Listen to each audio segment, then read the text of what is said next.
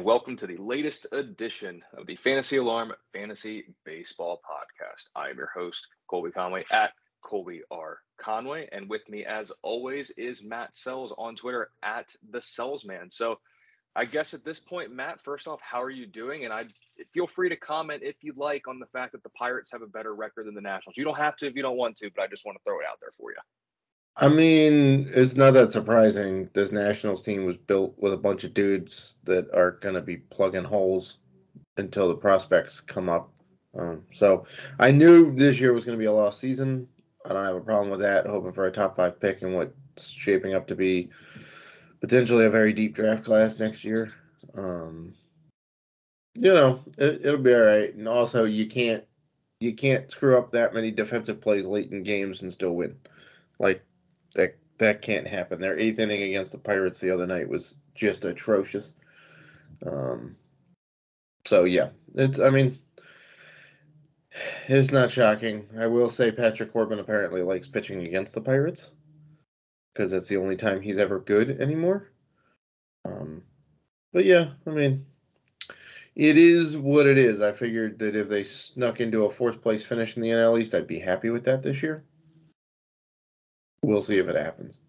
Yeah, it was interesting with Corbin was someone that I kind of was interested in this past weekend. And then when Pittsburgh decided to sit arguably two of their best hitters against left-handed pitching in Ke'Bryan Hayes and Brian Reynolds, I was like, yep, fire Corbin up. And then unfortunately the rest of the game happened, but Pittsburgh still won. And just as we expected, coming into the year, everybody was all in on, some of these teams being, quite good. Like we all expected Oakland to be 5-5. We expected Pittsburgh to be over 500. We expected the Rockies to only be a game back from the Dodgers and Giants. Just what we all expected, just like we predicted.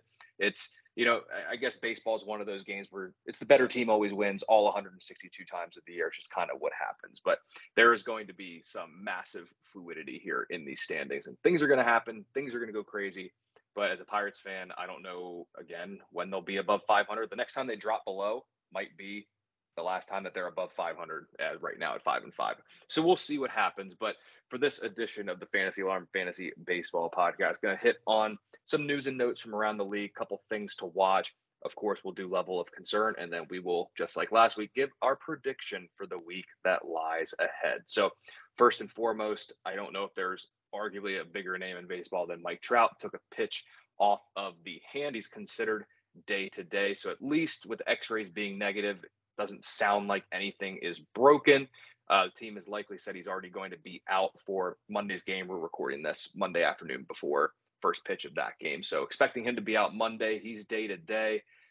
What are you thinking here with Mike Trout? Do you think we see him maybe Tuesday or Wednesday, or do you think they hold him out and really save him for a big series against Baltimore a couple days later? Yeah, because the Orioles are a dynamite team that take the best players to beat. Although, I can't talk crap against the Orioles because they beat the bejesus out of the Yankees pretty well over the weekend. I think it's probably like we'll see them Tuesday or Wednesday type thing. But can we talk for a second about how terribly Mike Trout got out of the way of that pitch? Like, I've never seen somebody try to avoid an inside pitch by turning further inside.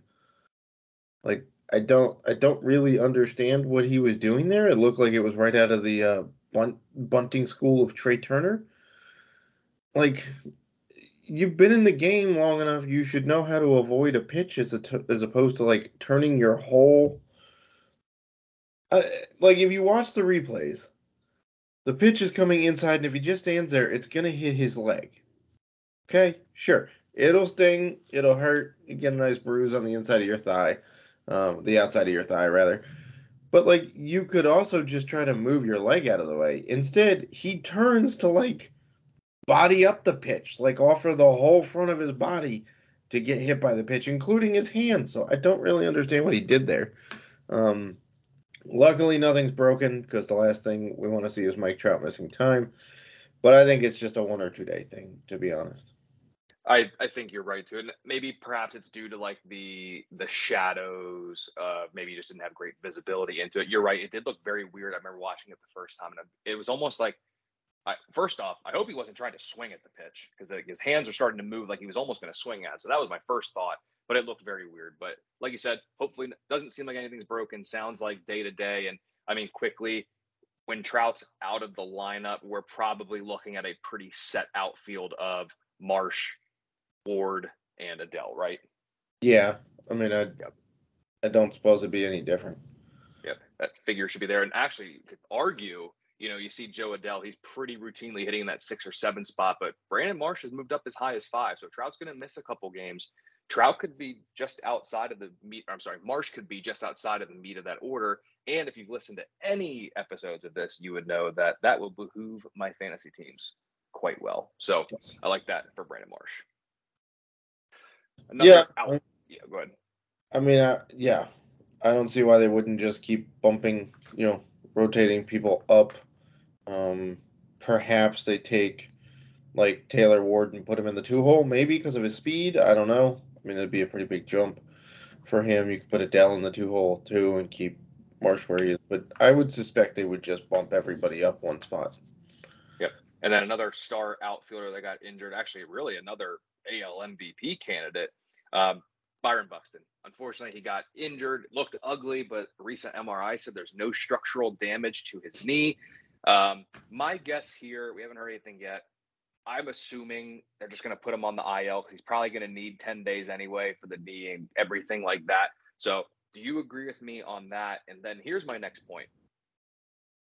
Would the Twins consider DHing Buxton at all to try to keep him healthy? I understand he's one of the best defensive outfielders in general in the game, but at some point, keeping him in the lineup has got to be a better net positive than putting him in the outfield to keep his bat in the lineup. That's what I would think. So I would think maybe when he first returns, like we're going to see it with Acuna. When Acuna comes back, he's not going to play outfield every single day. I understand torn ACL is different than this non-structural knee injury, but they're going to ease him back into action. Could you see Minnesota doing that with Buxton?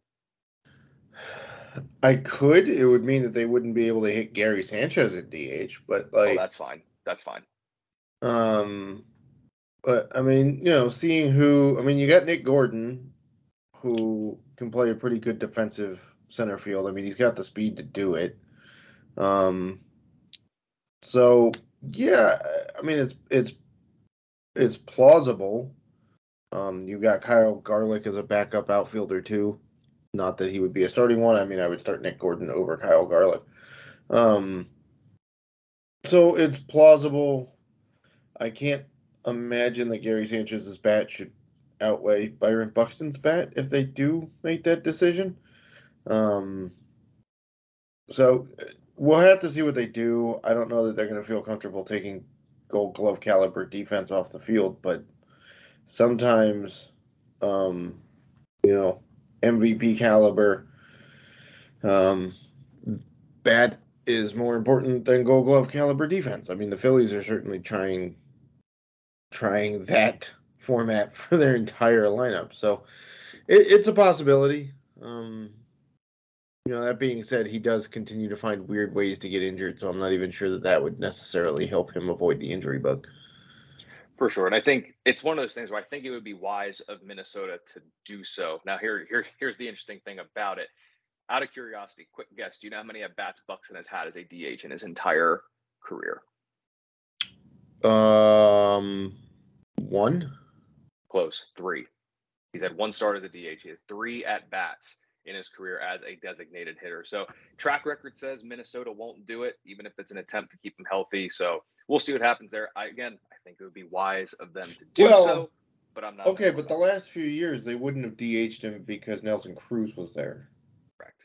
And you're not going to take Boomstick out of the lineup because you're not putting Nelson Cruz anywhere near the field, except it's the batter's box. So there is that. And then before that, I guess you had Sano DHing. Mm-hmm. Because you had, Mauer was occasionally playing first base there, I guess. So not necessarily the opportunities to put Buxton there, but now I would say you could take out Gary Sanchez. You can 100% take out Gary Sanchez. And I feel like we're on an outfielder kick here, but in Toronto, Teoscar Hernandez, the dreaded oblique, he is heading to the IL. So now it opens the door for maybe like Raimel Tapia, whose speed could become quite interesting for fantasy managers there in that lineup. But this is a big blow with Teoscar going out. He's just a powerful bat that almost seems like he's close to undervalued each year because all he does is hit. And now he's got the dreaded oblique injury, and we know that those can linger, just given the nature of the muscles required to swing a baseball bat. So Teoscar Hernandez to the IL with the oblique. Are you interested in any of his backups, or are you just praying that the oblique heals up sooner rather than later? As a guy who traded Dylan Cease to get Jarren Duran and Teoscar Hernandez this year, I'm desperately hoping that oblique heals up, and it's not a problem because you can make the argument that Teoscar Hernandez was a top 10 outfielder coming into the season, and I'm not really sure that that's a stretch. So, yeah, my team desperately needs that bat and some speed back in the lineup.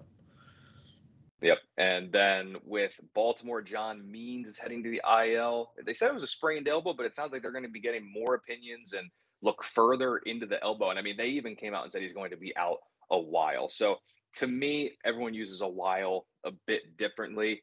So let me pose you two questions here. Do you think we see Means before the All-Star break? That's question one. Question two, do you think we see Means at all again in 2022?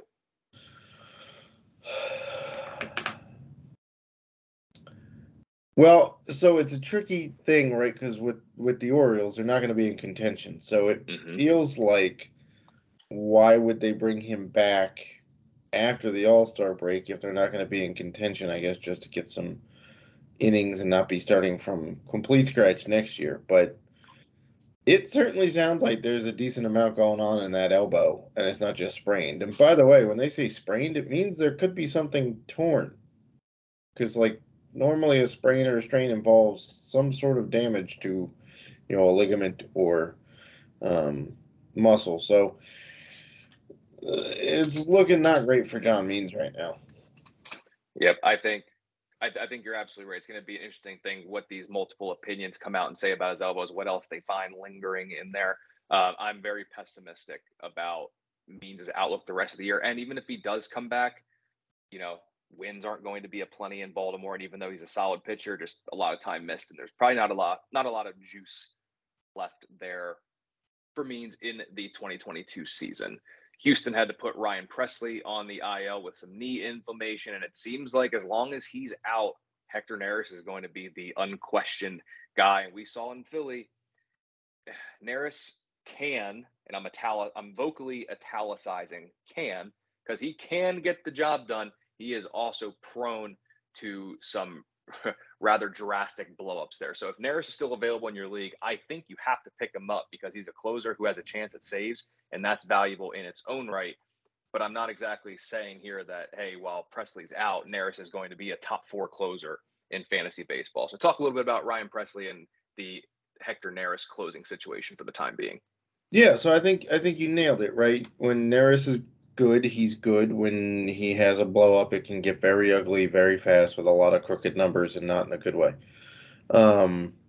That being said, when Pressly comes back, he's the unquestioned closer. It's not like this is going to be, well, if Neris is doing well, we're going to go by committee. No, when Pressly's back, he is the unquestioned closer for the Astros. So if you're going to go after Neris, you're getting him for, at like, I don't know, 10 days, maybe a couple of weeks. I don't think it's going to be that bad for Pressly. I don't think there's any structural damage leading to it. I think it's probably just one of these early season soft tissue things. So, I'm not going to blow a whole lot of fab on Hector Neris, but you could get a handful of saves from him in the next, 2 weeks, depending on how the Astros play and how they use him and whatnot. I think you'd almost be, if you were a Pressly owner, you'd almost be more willing to go ahead for Neris because you're basically going to continue. Essentially, at that point, you're going to pay fab for Neris, and you're not really paying for Neris. You're basically paying for the spot of the Houston closer. That's essentially what you're doing with Neris. And Neris has looked good here in the beginning of the year. I mean, he's thrown 4 1/3, shutout innings. He's got 4 punch outs. When you look at some of his other numbers, like his barrel rate's only slightly up, launch angle's way up. So if he can reduce hard contact, if he's going to keep getting like pop-ups and stuff, that should be fine. But really, you're probably going to be more willing. It's almost like in fantasy football, if someone's going to miss 1 week for Fab, like with McCaffrey, if Christian McCaffrey's thing was only going to be a 1 week thing, if you're the McCaffrey owner, you're going to be more willing to pay up for Chuba Hubbard, because the other people, you're paying for the Carolina spot, whereas other people are just paying for like a 1 week fill in. So unless we get anything new with Presley, we're probably talking short term. So just be wise with the Fab that you're going to go with for Ryan Presley. Now, one thing I wanted to ask you about, because if I do remember correctly, you were rather outspoken on Twitter about it, and you can check out some of those tweets at the Salesman on Twitter. Some pitcher, I've never heard of him, Clayton Kershaw. I guess he's pretty good, people say. He had a perfect game going, and his manager, I guess, yanked him from the game at a very reasonable pitch count, which then got some extra fuel added onto the fire when Houston let Justin Verlander waltz out for innings there past his pitch count there as well. So let me hear your thoughts now, vocalized and not in Twitter form, on the whole Clayton Kershaw pooling during a perfect game. Yeah, so I vocalized it on the Family Times podcast as well, if you want to check that out. But I know it's early in the season, and I know what the argument for pulling him is. Well, he hadn't pitched up to past 5 innings since September because he was just getting back, and then he had the elbow surgery, and so he wasn't fully up to it. And we got to protect Kershaw for later in the season, and all this great stuff. And to a degree, I understand it. But here's the problem with that argument. One, if he hasn't pitched past 5 innings since last September, why are you sending him out there for 6 and 7? I get it that you're trying to get him up to a pitch count, and that's where the pitch count got him, and whatever. However, if you're talking about length of outing, and everybody brought up, well, it was cold in Minnesota and all this good stuff. Okay, if it's cold, take him out after 5 innings. Nobody complains then, right? The problem becomes when he gets within 6 outs of a perfect game, of which he's never had one. And in fact, he's the last solo Dodger to throw a no-hitter, which was all the way back in 2014, before Dave Roberts was managing. Why are you going to let him get within 6 outs and then go, oh, it's a pitch count thing? Especially since he struck out 2 dudes in the 7th inning and hadn't really gone over like 11 pitches in an inning yet. I mean, I get you're trying to, I guess, innings limit him so you have him for later in the year. And of course, everybody's going to go, well, Kershaw said it was fine. Of course he is. Because that's the kind of guy he is. He's not a Scherzer who doesn't want to come out of a game. He's a guy who won't throw his manager under the bus. And if you listen to his comments, he does say it would have been awesome to stay in and go get history. But he understands the winning aspect. Here's the other thing. They let him pitch 8 innings in a meaningless game last June to get up to 100 pitches, in which he had dominated, supposedly, although he gave up 4 hits and a couple of runs and a walk or two, and had 13 strikeouts. But it was basically a meaningless game in July, and he pitched 8 innings and 100 pitches for no apparent reason with a 6-run lead over a team that wasn't going to come back against him.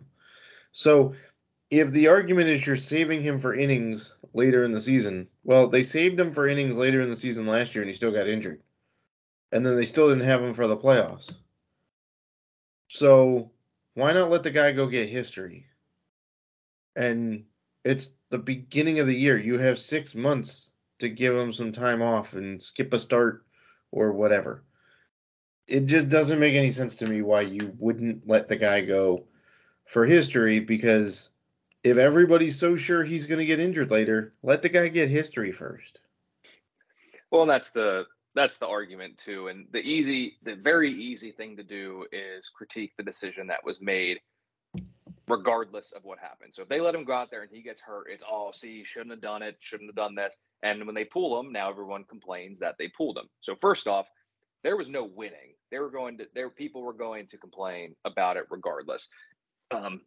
You had retweeted that Dave Roberts was the manager both times a pitcher has been pulled for a perfect game after 7+ innings. So it's documented here with Roberts doing that. And it's just with Clayton Kershaw, history would have been cool for him to get. There is injury history there, but like you said, I mean, there've only been a handful of perfect games in MLB history. We're not talking about a no-hitter where he's already walked 3 people. We're not talking about something like that. And first off, he's at 80-some pitches. Like, let him go out there for another inning. And what happens if the first batter gets a hit on the first pitch? You take him out, and he's still at a completely fine workload. You don't know what's going to happen. By the way, that's what happened. The reliever came in, gave up a base hit to the first guy. And I was like, you could have just let Kershaw do it, and then he's got 8+ with a hit. Who gives, like, it's not going to change anything. And in terms of pitch count, I fully believe that it's stressful pitches, not the number of pitches, that matter. He was cruising. They were not going to touch his curve. That curveball was filthy all day. And yeah, he came out and said, well, I didn't really have my slider. Okay, there's 4 other pitches he was getting guys out on. So, yeah, I mean, there's been 23 perfect games in MLB history and 220,000 plus games played. So and at this point, and at this point too in Kershaw's career, if you're going to make that argument, he might not get close to another one again. Right. Yeah, so, that was the other crazy thing on Twitter was like half the people are like one guy came at me and goes, well, he's old. That okay, well, he's 32. So does that mean that at 35 I should be on a rocker at a retirement home? Like, he's 32 and I get it. He's been pitching in the majors since he was 20. Okay, fair enough. But then 2 tweets later, the same guy came back and said, but they're preserving him so he can have another good 4 or 5 years. So is he old or does he still have 5 years left? Like, yeah. I mean, he's got nearly 2,500 innings on that arm. So he's pretty battle tested in the leagues. And I mean, coming into the season too, if I remember correctly, when the Dodgers signed to a contract, he was basically Dodgers or bust. Like if he wasn't going back to the Dodgers, I think Texas was floated as an option there too. But I don't because think retiring was like 10 minutes from where he grew up. Yeah. Yeah. I don't know if retiring is fully off the table. So if that thought has started to enter the mindsets of Kershaw, if he comes close to a perfect game like that, I say you let him go for it. And to your credit too, where you had said, like skip a start, the Dodgers are very notorious for like these, I believe the Twitter word for it is like these phantom injuries that allow the Dodgers to skip starts for some of their starters. Right. They just throw them on the IL for no reason, save their arms a little bit. We saw it with David Price in recent memory and some other guys there. So I probably would have let him in. Right. You also, by the way, have Dustin May coming back later this year. Yep. Right? And you have a couple of arms you can always call up from AAA. So I don't fully understand then I also tweeted out, I was like, okay, so in order to pitch a perfect game now, you have to have a pitcher that's never ever been to the IL, because once they're on the IL, they have an injury history according to Twitter, right? So a pitcher can never be on the IL in their entire career. It can't be until the middle of the season when they're in full swing, right? But the problem is that if you're a pitcher who's very good and capable of pitching a perfect game, you're going to get traded, which means you can't do it in July because you can't overwork a guy right ahead of the trade deadline. So that basically leaves June. But if you're on a team that's going to compete for the World Series, you're already rationing innings starting in June. So are we ever going to see another perfect game? Is that ever going to happen, given the fact that it can really only happen to perfectly healthy, never injured pitchers who are either not great or not on a team that's competing, and can only happen in June? Yeah, and the other point to that too is we're already seeing starters go shorter and shorter into games anyway. Right. Like, I mean, there's going to become a point where one of these pitchers that we see now might be the last 200 or 210 plus inning guy that we see. It's a very real possibility. I mean, I'm not saying that I will say we're closer to it than farther from it at this point. Well, So let me put it this way. In my draft software this year, there was one pitcher projected for more than 200 innings. Walker Buehler was the only guy projected for more than 200 innings. and there could be a time where there might not be any. Yeah. So you never know. Another thing I had here was Hunter Green, 39 pitches of over 100 miles an hour in his season debut, or actually his major league debut and his season debut, really. But we're going to come back to that in a bit because I'm going to up that here later on. But one thing that I'm curious to get your opinion on here, because we've seen it in our Discord channels, you see it on Twitter.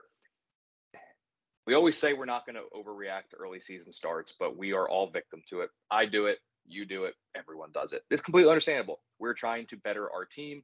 And, some of these guys that we drafted and they have a slow start, we're wanting to know if we should cut bait because of the Connor Joes or Stephen Kwans or Owen Millers of the world.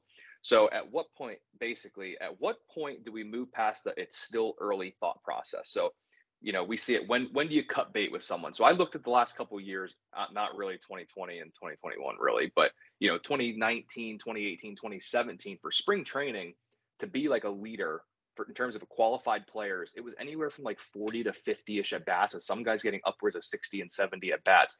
In 2022, this year's spring training, you only needed 20 at bats to be a qualifying player. And the most at bats by someone was 42 for Joe Adell and Brandon Marsh. So you're taking 4 at bats per game. We're talking about 13 games. Some of those guys saw about 16 games of action here in the spring training. So at what point are these players really up to speed in, what is considered a normal season, even though it's been a number of years now since we've had a truly normal season? I would say at least middle April. There are some guys that just naturally start slow, and you can look at their splits for their career, and you'll notice that April's numbers are significantly lower than the other months. And if you draft one of those guys, you should know that they're a slow starter, right? Like Anthony Rendon is a notoriously slow starter. Okay, I had him back in 2016. In the year of 2016, at least I believe it was, maybe it was 2017, he had 1 RBI in the entire month of April. 1. Now, in my league, I can't really drop him. There's not really waivers or fab or, whatnot. I got some offers for trading him, but, he was one of my key guys. So I rode with him, and by the end of the season, his numbers were there. It was 280 something average, 80 RBI, 85 runs, something like that, and like 25 to 30 homers. So if you took a guy early in the draft or you paid a lot for him, you're obviously not cutting bait yet. If it's a dollar day guy and you really have concerns about their playing time at this point, then maybe you cut bait. If it's guys like Stephen Kwan and Owen Miller, I am not giving away the farm to get them. They're on incredibly hot streaks. Stephen Kwan is probably comped to Michael Brantley right now, like this Michael Brantley, not peak Michael Brantley, this Michael Brantley.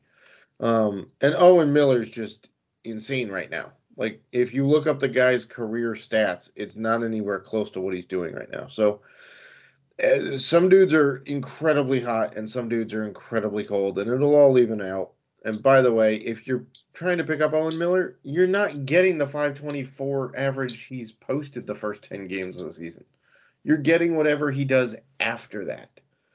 So, the time to get Owen Miller was for opening day. Not now, because if his batting average regresses back to where it normally is, which is like 245, you're going to get crushed in batting average when he loses 250 points off of what he's currently hitting. So, if it's a pitcher, I'm not trusting it. I'm not cutting bait until the end of April, because none of these guys got enough innings to really make a good judgment call past the first 3 starts of the year. Yeah, and there's a lot of times too, again, we're all trying to better our team. So I understand the questions of should I drop player A for player B? And it's just at a certain point, the it's early label does get shed, and it's time to be like, all right, perhaps this is what it is, and now we cut bait. But at this point of the year, we're only a week and a half or so in, 2 weeks ish in. It's still time. There is still plenty of time for these guys to figure out. And like you said, some guys are routinely slow starters. So sometimes, like in our Discord, especially if I just say, hey, I'm holding, I'm not lazy and just don't want to give you an answer. It's just a matter of we're still too early into it. We don't even have enough. Like at this point, you can almost say like the 2021 split numbers are still probably more, indicative of performance versus some of these 2022 numbers at this point. We're getting closer to that point where like the numbers this year will start trumping last year. But like for a case for Owen Miller, you're exactly right. I mean, yes, the guy's hitting an even 500, but that XBA is 327. His expected WOBA is over 200 points below what his actual WOBA is. So you're paying for the past performance, and will he carry that over? I don't know. I don't like his 3.7 degree launch angle and a 50% ground ball rate. So while he's hitting some homers now, if less hard contact, more ground balls typically doesn't result in more home runs. So that's basically my whole point with you here, and why I wanted to ask you was at some point the it's still early label gets shed, but I don't think we're at that point yet. Yeah. So that's just kind of something to talk about there. And each week, and it's I understand we all want to better our teams. I'm doing it. Matt's doing it. Everyone should be doing it. And they're all good questions. And at some point, again, that it's early label gets shed, but we are not quite at that point. So, Matt, a couple players here to talk to you about your level of concern, just like that last week. So, scale of 1 to 10, 1 being not even worried, not even a thought in my mind, and 10 being I'm hitting the panic button, I'm freaking out, everything is going wrong. It's like that. It's like that meme of the little dog that's sitting there with the fire around it, going everything's fine. But that's really how you feel in terms of the player. So this one should be pretty easy, as we've already talked about it. But Mike Trout, day to day with a hand issue, level scale of 1 to 10. What is your level of concern with Mike Trout? Like maybe a 2, maybe. Yep.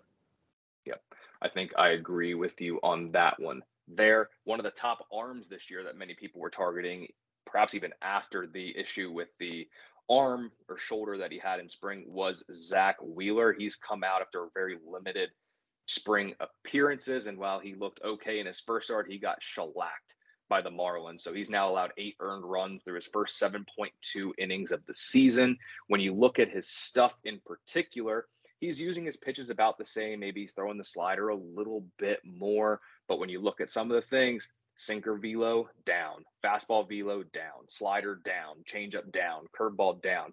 Is this a product of just getting a slow start to the year, or are you worried about Zach Wheeler? So 1 to 10 level of concern. I'd probably put it at about a 3 right now. I'm not that concerned. He had a very limited spring training, if any spring training, because of that, ailment he came in with. It was kind of mysterious, but it made waves because he said he got it like in the off season and then couldn't really work with the team trainers because of the lockout. So I'm not all that concerned. Also, it's been fairly cold across most of baseball. Like most of where these games are, it's been fairly cold so far.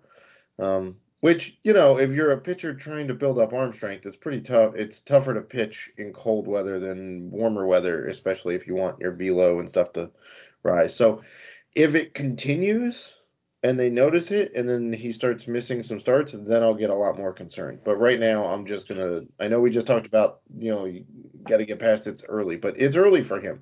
He got a lot less innings in spring training than he's used to. And I have no concerns. He's still one of the top 3 betting favorites in Vegas for the NL Cy Young, so clearly they're not concerned either. Another popular right-hander in draft season was one of the top closers in Liam Hendriks, allowed 3 earned runs through his first 2 appearances. And while he has closed the door in his last couple of outings in terms of getting his last 3 saves, he still allowed 4 hits. So we're still up over, 1 walk or hit per innings pitched, 11 hits on the year in just 5 innings of work. I'm looking here at some of his pitch arsenal numbers here, and his slider and curveball have generated a considerable number of whiffs out of the zone in recent years, but it's dropped here in 2022. Now, again, I'm asking you a question about if we're freaking out over someone over 5 innings pitched through 5 appearances to begin the year, but he was one of the few reliable closers that we could really hang our hat on coming into 2022. So what's your level of concern with Chicago's Liam Hendriks? I mean, I guess it's a little higher than Wheeler, a little bit, but not that much because, so here's the thing with Hendriks. Right, everybody looks at the numbers and he's a lockdown closer and he strikes out a fair number of dudes. He doesn't have overwhelming stuff though. Like, if you look at his velos, it's not overwhelming. It's not Josh Hader level stuff. It's not, prime Aroldis Chapman stuff. He's more of a control guy and keeps you off balance and mixes pitches. And sure, he's got velo. He wouldn't be out there if he didn't. But it's not like triple digit velo. So again, it's early. Colder weather can affect, and again, the ball has changed too. So perhaps these guys are just learning how to grip this baseball and get control of it compared to last year. So I'm not that concerned. He's been saving games for them. I don't think he's in any danger of losing his spot to like Aaron Bummer or, anybody else. And so the strikeouts will come. I bet you if we look in a few weeks when it's been warmer weather, his numbers will have rebounded pretty nicely. And then the last one I got for you here in level of concern is JD Martinez. Now, his numbers at first glance aren't necessarily that worrisome. He's hitting 250. He's got a home run, 4 doubles. So 5 of his 8 hits on the year have gone for extra bases. But as I'm looking here, his hard hit rate last year was in the top 10% of the league. And right now, through 2022, it's in the bottom 7% of the league. Strikeouts are right on par. He's more willing to take a walk, at least compared to recent years. So maybe the batted ball metrics are a little bit worrisome in terms of the hard hit rate, and the average velo is way down along with that. So am I just kind of trying to make something up here to make you worried, or is there any level of concern from you with JD Martinez? No, perhaps he's probably the one I'm most worried about on this list. I'd still only put it about maybe 5.5. He's also typically a slow starter during the season. And again, not to blame everything on cold weather, but it's pretty hard to hit a ball harder in cold weather and get it to carry and produce the same outcomes. So I'm not quite as concerned simply because he is one of the guys that's a slower starter. If it continues, then we'll see. Maybe he's making swings to it or tweaks to his swing. But again, he's in no danger of losing playing time. He's still producing a reasonable level of counting stats. It's the expected numbers and whatnot that aren't fully there. So we'll see in a few weeks if those numbers rebound or not. And then the last thing before we put a bow on this episode of the Fantasy Alarm Fantasy Baseball podcast is our prediction for the week that lies ahead. So last week, Matt, you had said that Jazz Chisholm starts against lefties. He did get the first start of the week against lefties, but not the second one. So 1 for 2 there from you. I said no walks from either of Milwaukee's big 3 of Woodruff, Burns, and Peralta. And Woodruff and Burns both walked 1, whereas Peralta walked 2. So for there from me. You were much closer than I was last week. But Matt, what is your prediction for the MLB week that lies ahead? So I am swinging for the fences on this one. I think it's time for a change in St. Louis. I think Nolan Gorman gets called up. They gave him a shot to make the team out of spring training. It did not go well. He pressed early in spring training. He struck out, I think, 7 times in 16 at bats before getting sent to minor league camp. But they basically told him, look, if you keep playing the way you've been playing, you'll be here sooner rather than later. And I think that sooner is now. He's on a ridiculous streak. He's homered in either 4 or 5 straight games. He's hitting well over 300 now at AAA. And in the last 86 games at AAA, he's hit 20 homers. They've been working him at DH and second base. So, he's likely now his natural position was third base.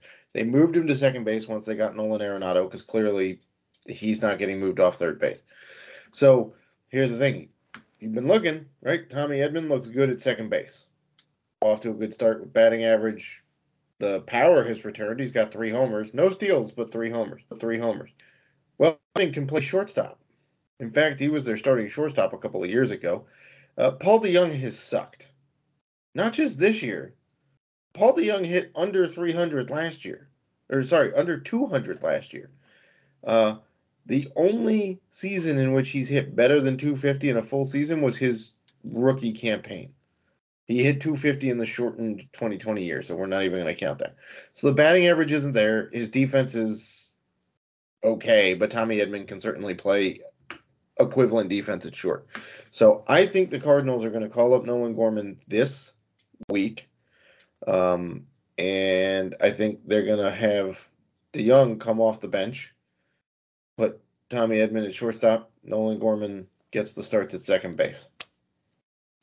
Yep, Nolan Gorman has homered in 4 straight, and he's actually homered in 5 of his last 6. In the start of that, he had 2 home runs, then he didn't homer, then homered in 4 straight. So you're right, he's absolutely crushing it down in the minor. So I agree. I can certainly see it happening. My bold prediction for the week also lies with a top prospect. Hunter Green just set the record for the most pitches above 100 miles per hour in a start, and I think he will, after breaking the record in his first start, I think he now breaks his own record in his next start. He should hopefully work deep into the game again, exceed last week's pitch count.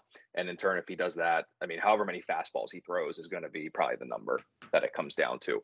So Matt Sells at the Salesman on Twitter says Nolan Gorman gets the call to the show by the end of the week.